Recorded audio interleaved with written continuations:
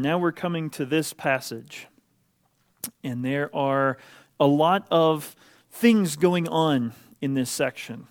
Some of them don't really seem to fit together or make a lot of sense. In fact, this first section about the blind man is kind of like, well, wait a minute, what's that doing there? Why is it in there? What's going on? Well, I want to submit to you that this section, all of it, of what we're going to be looking at, almost serves as the hinge of the entire book of Mark. How many of you have ever taken apart a door and you take it off the hinges and there's that metal piece, the hinge? Okay, I saw a couple. I thought about actually bringing in an object lesson just because sometimes my mind works in interesting ways. And if you've ever looked at one of those hinges, you've got the two flat pieces of metal and there's a pin that goes right in the middle, right? And that pin is the object lesson that I want to use in regards to this passage. It's a very simple thing. There's nothing amazing about it. Like it's not intricately designed. It's not something that most people necessarily focus on or think of like, oh, the hinge of a door, that's an amazing thing. It just does what it does. And yet, as we get into this, I think we're going to find the beauty of what Mark is recording for us, and that it is a pivot point in the entire book. We've been looking at who is Jesus. He's a miracle worker. He's a teacher. He's one who can interact with thousands and thousands in these crowds and also with the individual. He can cast out demons. He can heal the sick. He can even raise from the dead. He can do all kinds of things. He is this amazing, amazing person. We're about to get into the next half of the book, the latter half, in which he's on his way to be executed. And that's really the point. That's really the focus of what's going to happen. He's going to Jerusalem to die. And this passage is the section that makes that shift and lets us know. Now, it's not a change for Jesus. I do want to be clear and obvious. It's not that Jesus had one idea and then, oh, oops, that didn't work. I have to do something else. It's not that kind of a shift or a pivot. This was always his plan, always his intention, and always his expectation. And Mark is recording for us what he did at the beginning and then that shift into as he's getting ready to go to Jerusalem and to ultimately suffer. And then we have this little bit right at the beginning of this section that deals with a blind man. And it could very easily be attached to what we looked at last week. In fact, Mark is the only one who records it.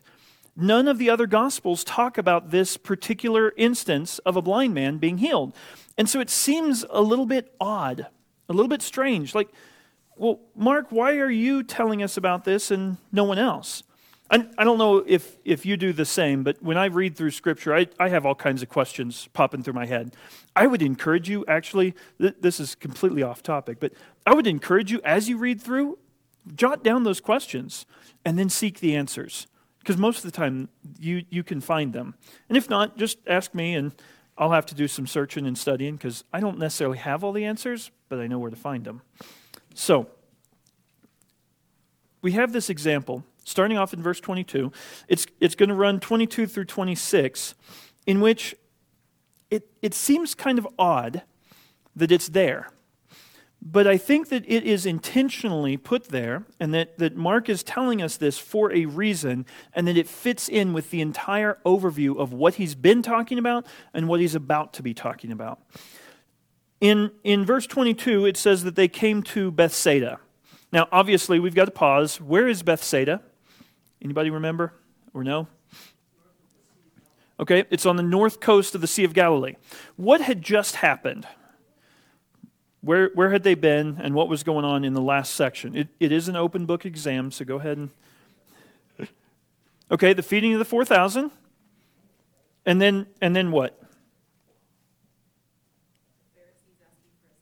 Okay, so he fed the 4,000, and then they traveled a little bit, and the Pharisees showed up, and they wanted a sign. Now, we talked about that last week of like, wait a minute, hadn't the Pharisees seen everything Jesus had done? They should have known this. And they'd seen it all, and yet they were spiritually blind. They had no idea who he was. They were unwilling to acknowledge who he was. And so they just don't get it. Well, Jesus and the disciples get back on the ship, and they start off to the other side. And while they're going, they have a conversation. And what happens in that conversation? What did they not have? They didn't have bread. And they were distracted by this, and they were focused on that. And Jesus says, guys, it's not about the bread. Are you spiritually blind? I want to read it before I misquote it. Do you not yet understand, he says. Verse 18, having eyes, do you not see? Having ears, do you not hear? Do you not remember? And he's trying to educate them. He's trying to get them caught up to speed. He's trying to help them understand exactly who he is. And yet, we ended last week with that question, do you not understand? Well, they finally arrive in Bethsaida. So this is carrying on right after all of that, right after that conversation, right after that gentle rebuke reminder to say, hey guys, I think you're missing it. You're not getting it. Why haven't you understood these things yet? I've been with you. You've been seeing everything, and yet you don't see. And they arrive at this town of Bethsaida. Now, the passage is going to refer to it as a village, which when we hear village, we tend to think of a fairly small place. Bethsaida is kind of an interesting place because it's in that transition from small village to larger town, almost a city. In this era, it was growing. It was becoming a major place. The name itself means house of fish or house of the hunter, and so it was a fishing port. It was a place where they would be coming off of the sea. It's becoming a major port. So it's kind of a city town, fairly large. And as they arrive, just like has happened repeatedly, Jesus gets somewhere, and somebody who has an issue or a problem shows up. And they want something from Jesus. This has happened over and over and over again. And so it'd be really easy to just, skim through this and keep moving on. Let's get to the big stuff, because that next section. And yet, I think that this section is setting up something for us to understand. They brought a blind man to Jesus, someone who couldn't see. Now, we've seen all kinds of physical issues that people have brought to Jesus, and he has had power over every single one of them. He's been able to deal with each and every one of them. But we haven't seen a blind man yet. We haven't seen anybody who could not see in the Gospel of Mark that he tells about how that was dealt with. And yet, back in Isaiah chapter 35, Isaiah 35 verse 5, we are told that the Messiah, the coming one, would be able to give blind their sight. And so I think one of the reasons that Mark records this is that's what Jesus is about to do. Like, we don't want any doubt or any misunderstanding that Jesus is fulfilling these Old Testament prophecies. But they bring to him this blind man, and what do they want? What do they desire of Jesus? Do what? Okay, healing. Specifically, his touch. That Jesus would touch him. Okay? Now, as you go through the Gospels, Jesus uses a variety of methods and means to heal people. And he does it in a lot of different ways. This group that brings what I'm going to assume, and this is Isaac assuming, their friend, this group that brings the blind man to Jesus, they ask that Jesus touch him. Now, you'll recall there was an episode earlier in which a woman just wanted to touch the hem of Jesus' garment, and that was enough. That's what she expected, knew, trusted, believed would be necessary for her to be saved. Well, this group, they want Jesus to touch him. And so, what is Jesus' response? he takes the blind man. It sure looks like he touches him, takes him by the hand, right? And he brought him out of the village. Now, again, that seems kind of odd. Jesus just got there. Why is he taking him out of the village? But these friends, these individuals, it says back in verse 22, they came to Bethsaida, and they brought a blind man to Jesus and implored him. That idea of asking or requesting, that's come up quite a few times as well. Starting back in chapter 1, we see people bringing ones to Christ to be healed, to have all of these things. I made a list just of a few of them. In chapter 1, verse 40, in chapter 5, verse 10, and verse 12, and verse 17, and verse 23, there are people asking, begging, requesting, imploring, that idea of coming with a request to Jesus.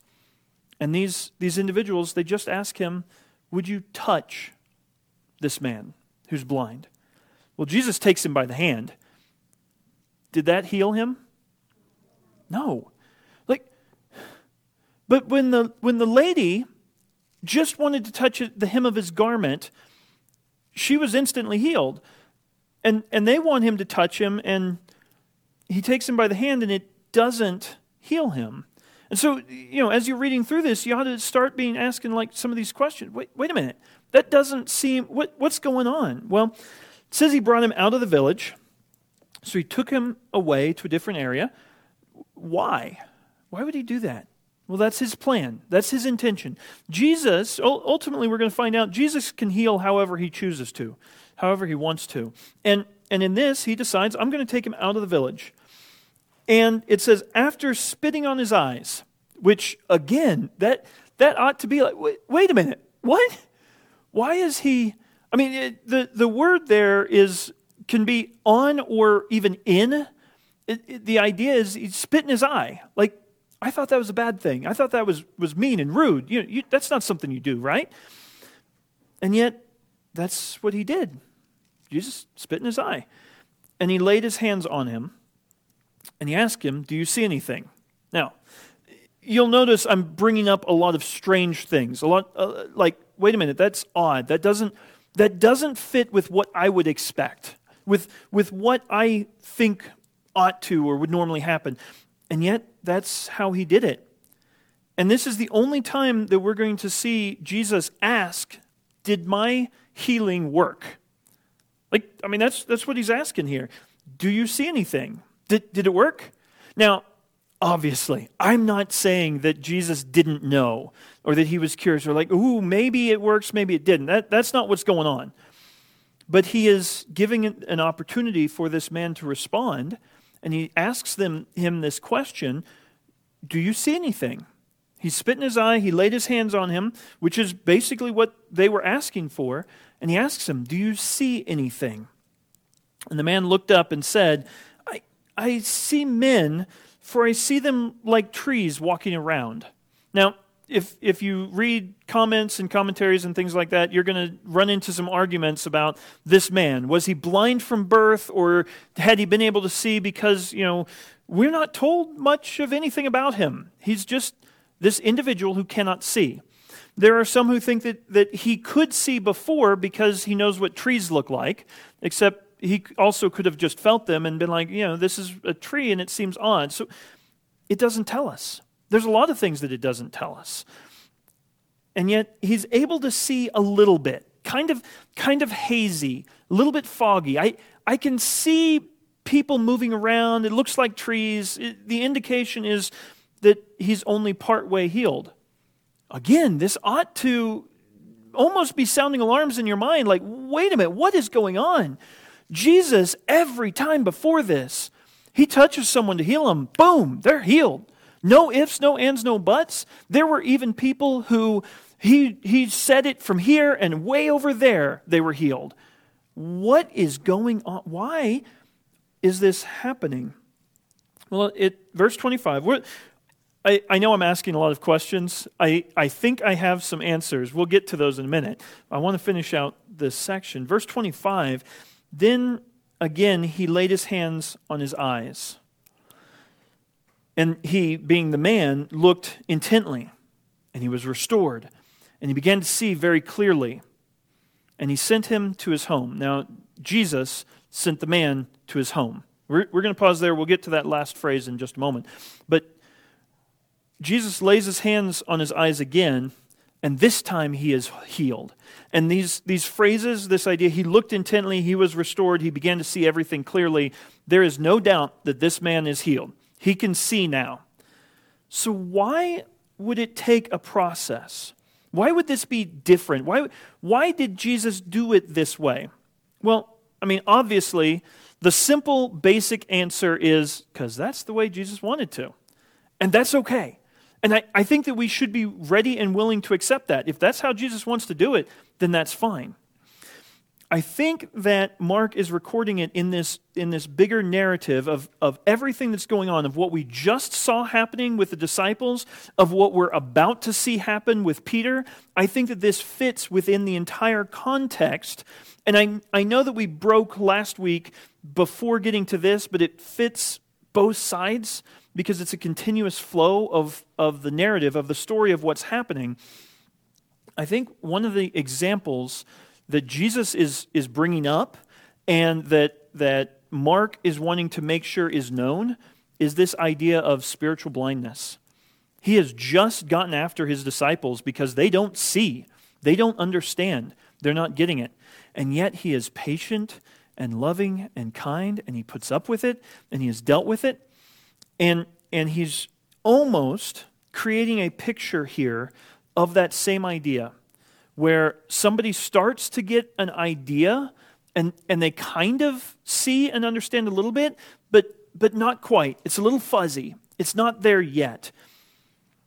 And yet Jesus is then able to bring him complete healing, complete vision, so that he can see very well. And he's no longer blind. He's no longer unable to see.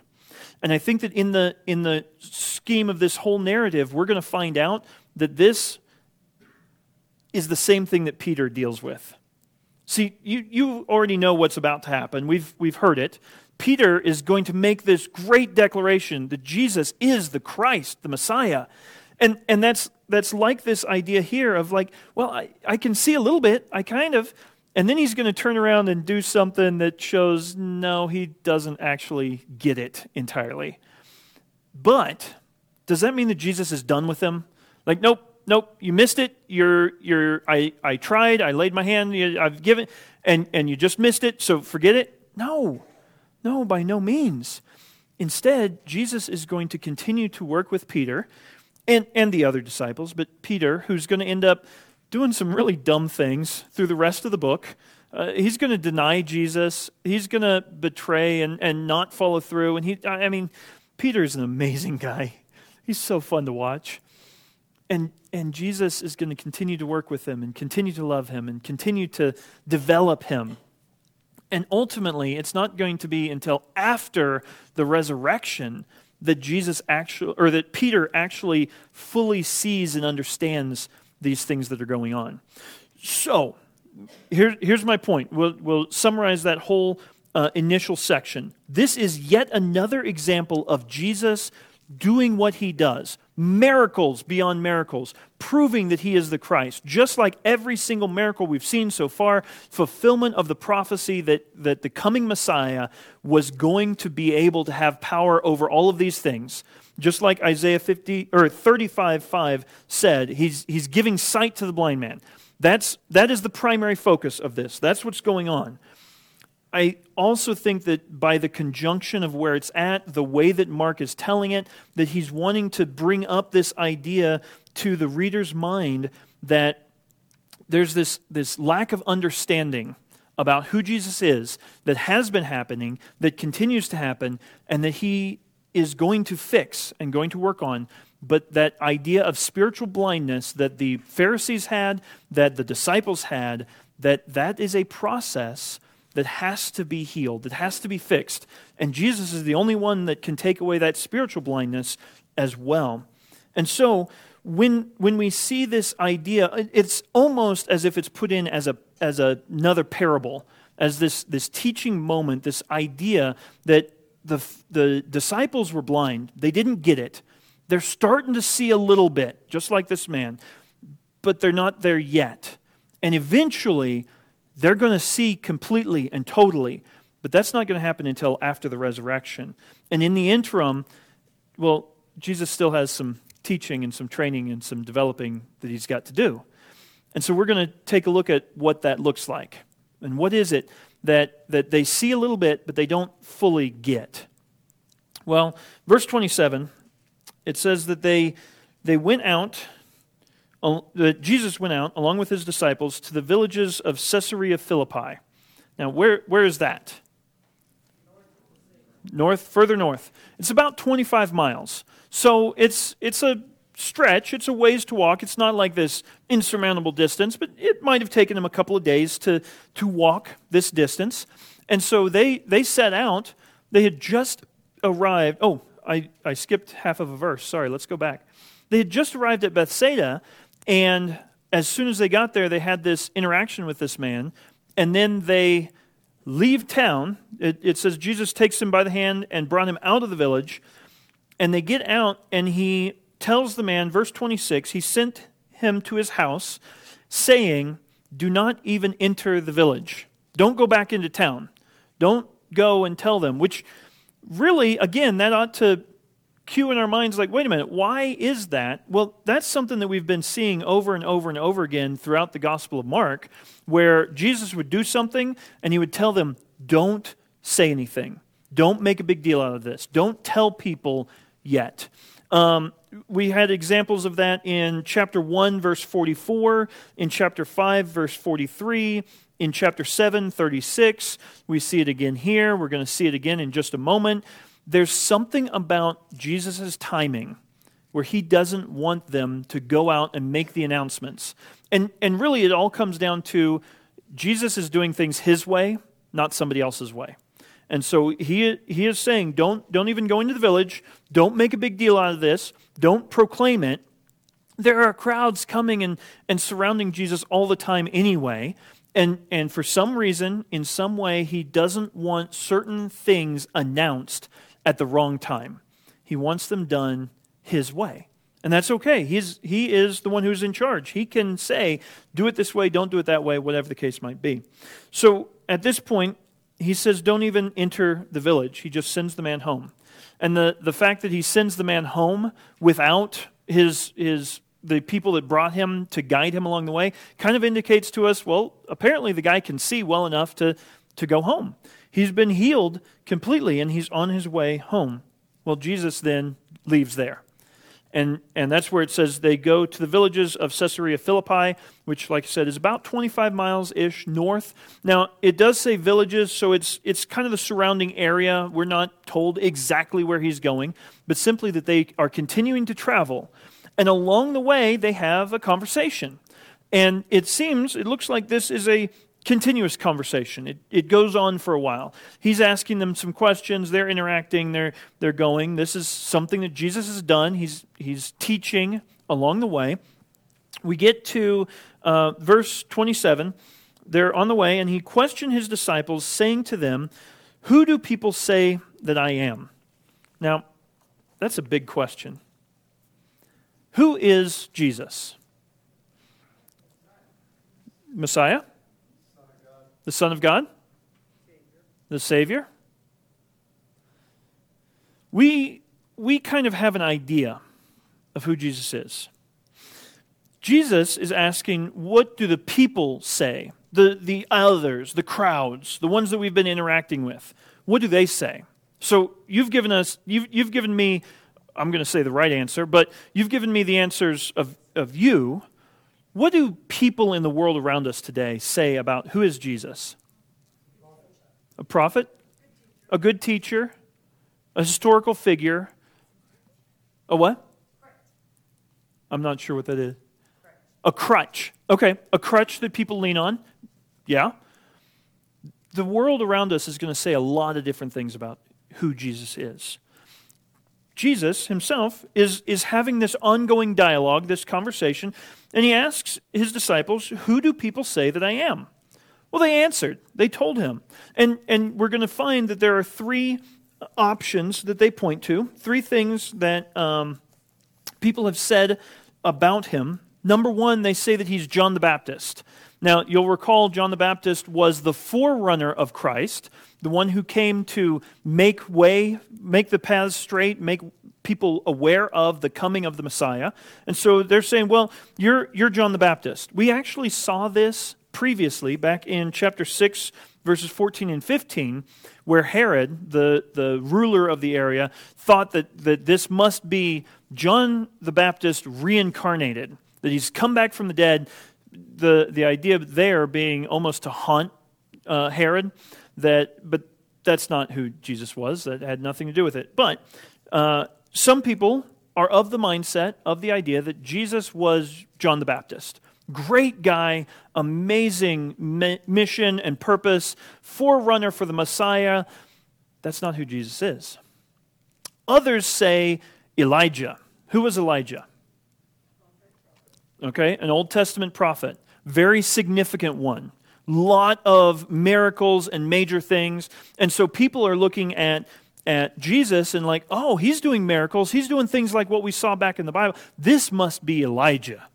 And there were actually even prophecies that Elijah would come again, would come back. We're actually going to get to that, I believe, in chapter 10 of Mark. So I'm going to hold off on that.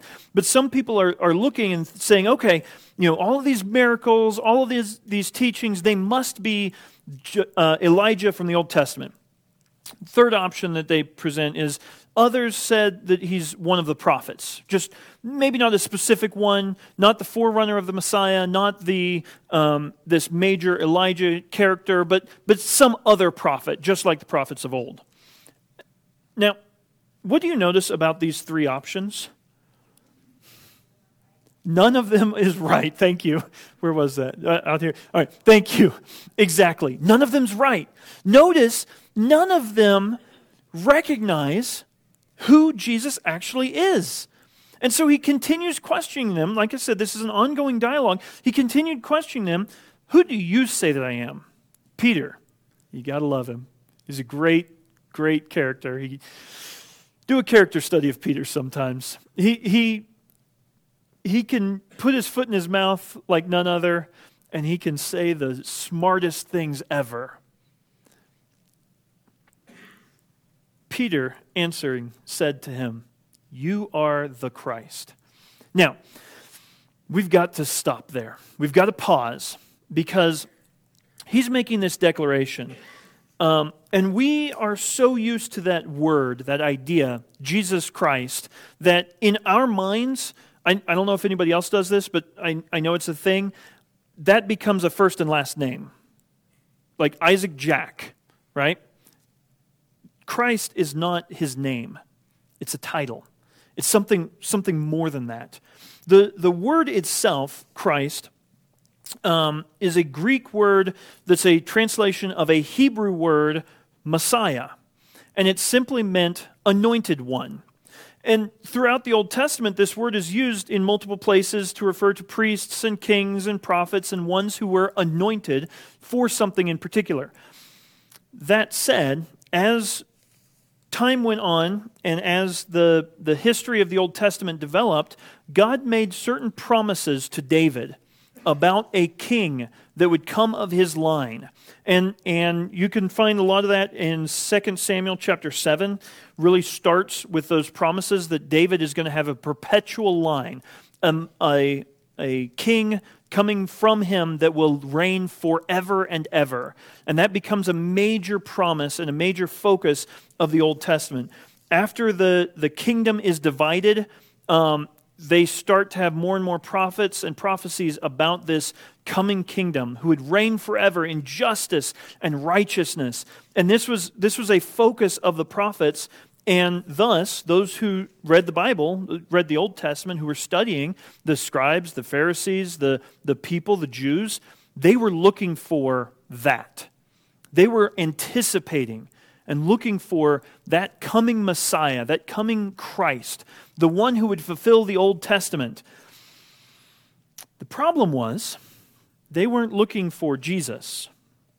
That's why none of those suggestions, none of those options that are listed are right, because they were looking for a military leader, a political ruler. Depending on which group you look at, there's all kinds of different ideas that the scribes or the Pharisees or the Sadducees or the different groups and factions, they would come up with different expectations. Basically, they all boil down to they're looking for some mighty, powerful, big, awesome, muscle man who's going to come in and take over and take names and just be in charge of everything. And that's not who Jesus is. That's not what Jesus did. And so they miss it. They're spiritually blind to see these things. They don't understand who Jesus is. But Peter, wonderful, amazing Peter, you are the Christ. You are the fulfillment of all of that. You're the one we've been looking for and waiting for and anticipating and longing for. Even though everybody else is saying that you're going to be this powerful political ruler or military ruler, no, I know you are exactly who we're anticipating. In fact, in the record of this over in Matthew chapter 16, verse 17, Jesus is going to let Peter know that is from God. Men didn't reveal that to you. God is the one who told you that. You understand the things of God, and that is really cool and really powerful. See, they were all looking for military leader. They weren't looking for a suffering servant. The issue is, if you go through the Old Testament and the prophecies and the things that are pointing to Christ, you're going to see more and more and more. Isaiah 53 is a suffering servant, not this military leader. Now, is Jesus going to rule and reign forever and ever? Oh yeah. Is he going to set up his kingdom on earth? Most definitely. All of that is true, but they're only looking for that, and they're not looking for the entirety of it. But Jesus was the Christ, the Messiah, the fulfillment of the Old Testament prophecies. And Peter got it. Peter said, that's exactly who you are. You are the Christ. Good job, Peter. Well done. Verse 30. And he warned them to tell no one about him. Wait, what? Peter just made this amazing declaration. He recognized that over in Matthew, Jesus even says, this is from God. You have figured it out. This is great. And then Jesus says, don't tell people about him? It seems kind of strange and odd. Again, this goes back to that idea that Jesus is doing things in his time, in his way, under his process to achieve the right ends, the right goals. And so he doesn't want them to make this announcement yet. And there's a big part of yet in this.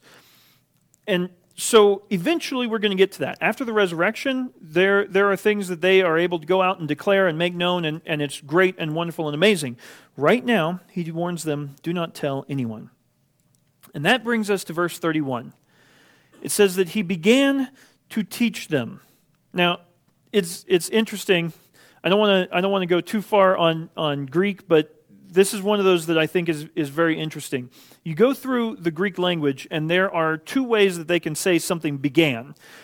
A lot of the verbs have that idea of, okay, he started to do this type of a thing. And that's just kind of a general indication that, okay, he did this, and it had a starting point and continued on. Or it can have a specific word in it that says, this is the start of something that's going to continue. That's what's used here. This idea that he began to teach them. He's going to start something new right here. That's part of why I say this is like a hinge point in the book. Because up to this point, Jesus has been teaching, he's been doing miracles, he's been doing all of these things, and this, he began to teach them, is like, all right, I've taught you a lot, I've got a new thing to teach you, and you need to get it. You need to understand this. This is really, really important for them to get. What is he going to teach them? What did he begin to teach them right here? Okay, what's going to happen to him? That's the summary of it. That the Son of Man, which is referring to Christ, must suffer many things and be rejected by the elders and the chief priests and the scribes and be killed and after 3 days rise again. What's Peter's reaction to that? Okay, hang on. Let's go back. Peter just said, you are the Christ. You are the fulfillment of the Old Testament. And now Jesus is starting to teach them, to proclaim to them, to help them understand, this is why I came. This is what it's all about. All of this stuff that's happened, all of these miracles, all of these signs, all of these wonders that I've been doing, they point to me as the Messiah so that I can do what God wants, what I came for, what's expected, what's required. Namely, that the Son of Man must suffer many things. And I think that Jesus kind of starts telling them what those things are. Not just, I'm going to suffer, but kind of giving them some information about, we're about to head towards Jerusalem, and I'm going to get arrested, and bad things are going to happen, and it's not going to be pleasant. We don't know exactly what, but he's going to suffer many things, is what he's telling them. And not only am I going to suffer, but I'm going to be rejected. Rejected by the very ones who should have known, who should have seen.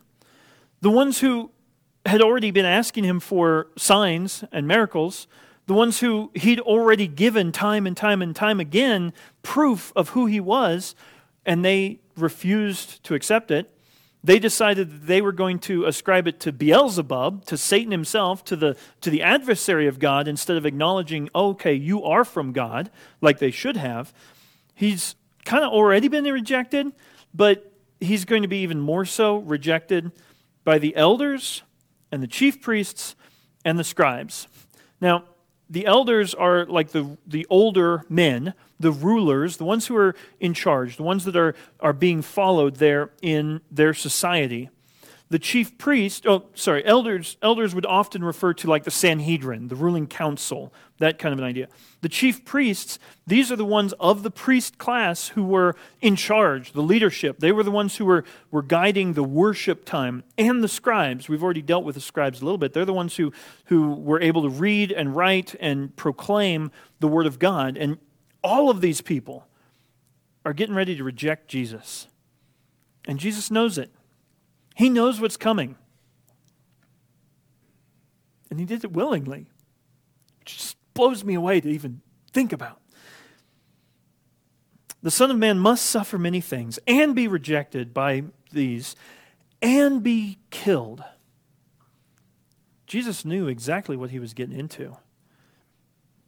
He is on his way, and this point in the book is that hinge, that swing from being in the northern part of Galilee, doing these miracles, crowds adore him, they're following him around, he's doing great things, to being rejected and injured and killed. And after 3 days, rise again. Jesus knows what's coming. He knows what he's there for. He is ready and willing to do it, and now he is teaching his disciples, letting them know, hey guys, here's what's coming. Here's what's about to happen. And Peter, verse 32, and he was stating the matter plainly. Don't miss this. This is obvious. Up to this point, Jesus has taught in parables. He's done things to, he's letting it be known to some, and others aren't necessarily going to catch it. They're not going to understand and whatever. That was his teaching style. Here, he is making it crystal clear. He wants them to understand this is what's coming. No ifs, no ands, no buts about it. This is what's about to happen. He was stating the matter plainly. And so Peter, who just got done saying, you are the Christ, you are the fulfillment of the Old Testament, you are the anointed ruler who will serve everything in justice and righteousness. You are the fulfillment of that Old Testament expectation of the Messiah King. Who's the king? He's the one in charge, right? He's the one who makes the rules, who sets the guide. Peter takes Jesus aside and begins to rebuke him. Now, this is an interesting word. It's actually going to be repeated in just a little bit, and it's a fairly severe word. It's not just like, Jesus, I think you missed something. I don't think you got it. No, it's not that kind of a thing. Peter's like, no, that ain't happening. You are not going to go to Jerusalem and get beat up and killed and rejected. No.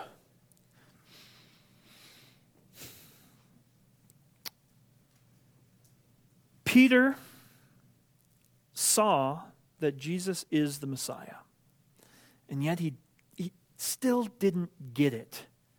He's still a little bit fuzzy, a little bit hazy on who is Jesus really? What is the Messiah really?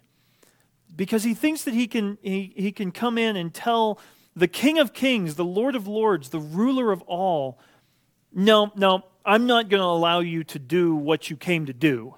I'm not going to let you be who you're supposed to be.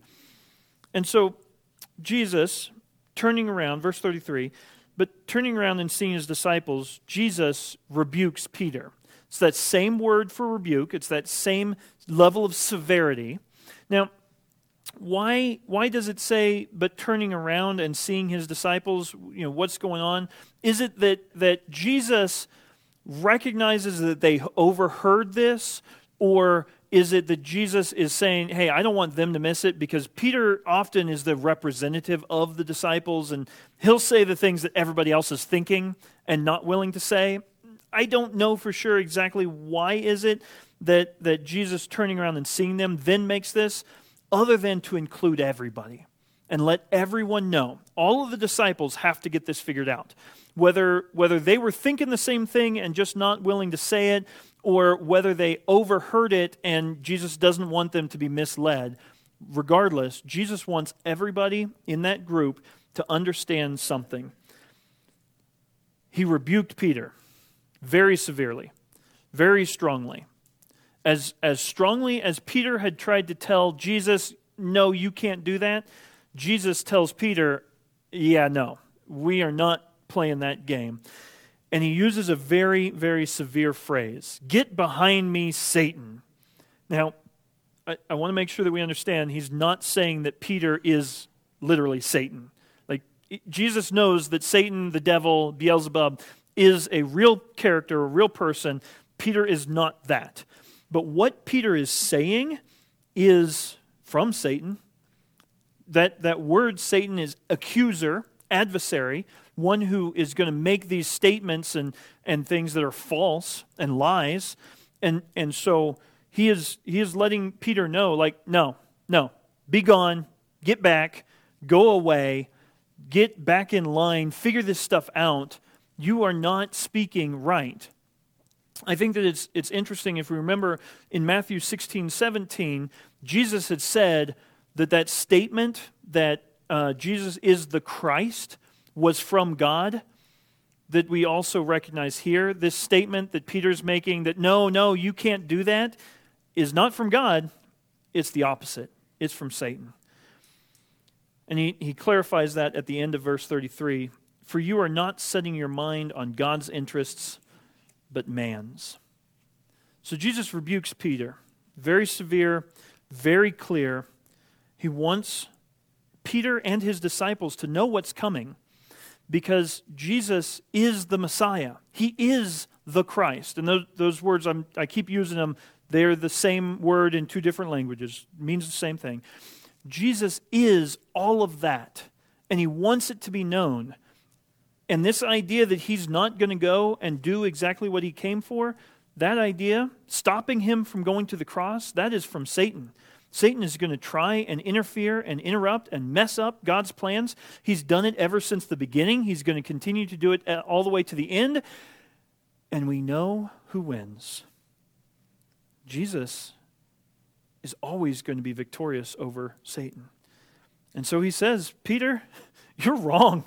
You are way wrong. Get behind me, Satan. You are not setting your mind on God's interests, but on man's.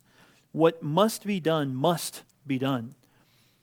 If Jesus doesn't go to the cross like he had planned, there's no hope of salvation.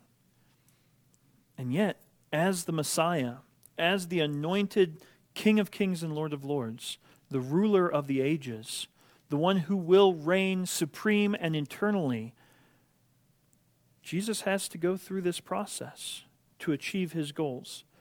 And so he's letting it be known, this is God's plan, and no one is going to interfere with that. No one is going to stop that.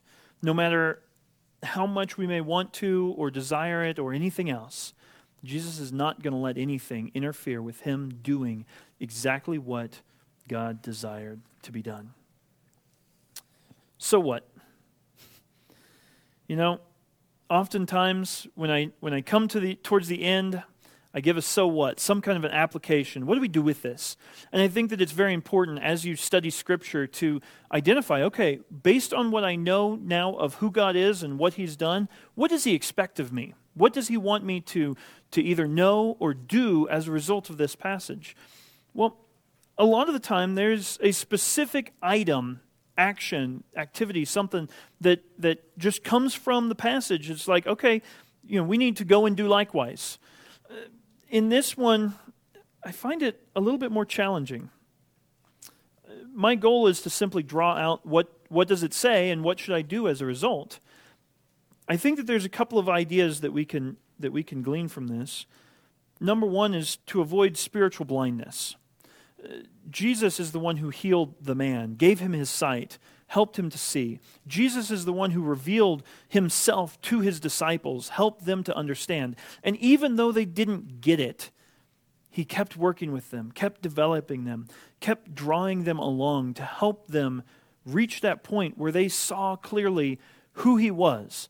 And not just their own ideas or their own thoughts or their own desires about who Jesus ought to be in their minds, but actually who Jesus truly was, the Messiah, the promised one, exactly as God had intended him to be. So number one, avoid spiritual blindness. Number two, we need to trust the real Jesus. Not the Jesus that others may say. The idea that, he was just a good teacher, or just a prophet, or that he was a great historical figure, or even sometimes within Christian realms, there are ideas about who God is, that, he's only loving, he just loves everybody, and let's not talk about justice. That's too scary. Or the opposite side, well, let's just talk about fire and brimstone and God's punishment on everybody, and forget to tell about the love of Christ. For God so loved the world that he gave his only begotten Son. We need to understand the true, real Jesus. Who did God declare himself to be? And we need to make sure that we understand that. And it's really easy to get off track, just like Peter did, just like the disciples did, and start thinking our own way about things. But I want to encourage us to go back to, what does Scripture actually say? What does the whole counsel of the Word of God say? That's what we need to hold to. That's what we need to focus on. And that's what we need to tell others about as well. Let's pray. Dear Heavenly Father, Lord, what an amazing passage. What an amazing thing that you did with your disciples. So many times they don't get it. They're slow to understand. And Lord, I identify with that a lot. I understand that sometimes it should be right there in front of you and you miss it. But Lord, we see this glimmer with Peter. He knew who you were. He may not have all the details figured out, but he made that proclamation. Lord, I pray that you would help us to know you, to truly know you. Not just what people might have said about you or ideas that we've heard some other time, but to have a personal relationship with you. To spend time in your word, studying and learning and growing and understanding. Lord, help us to love you as you love us. Help us to know you as you deserve to be known.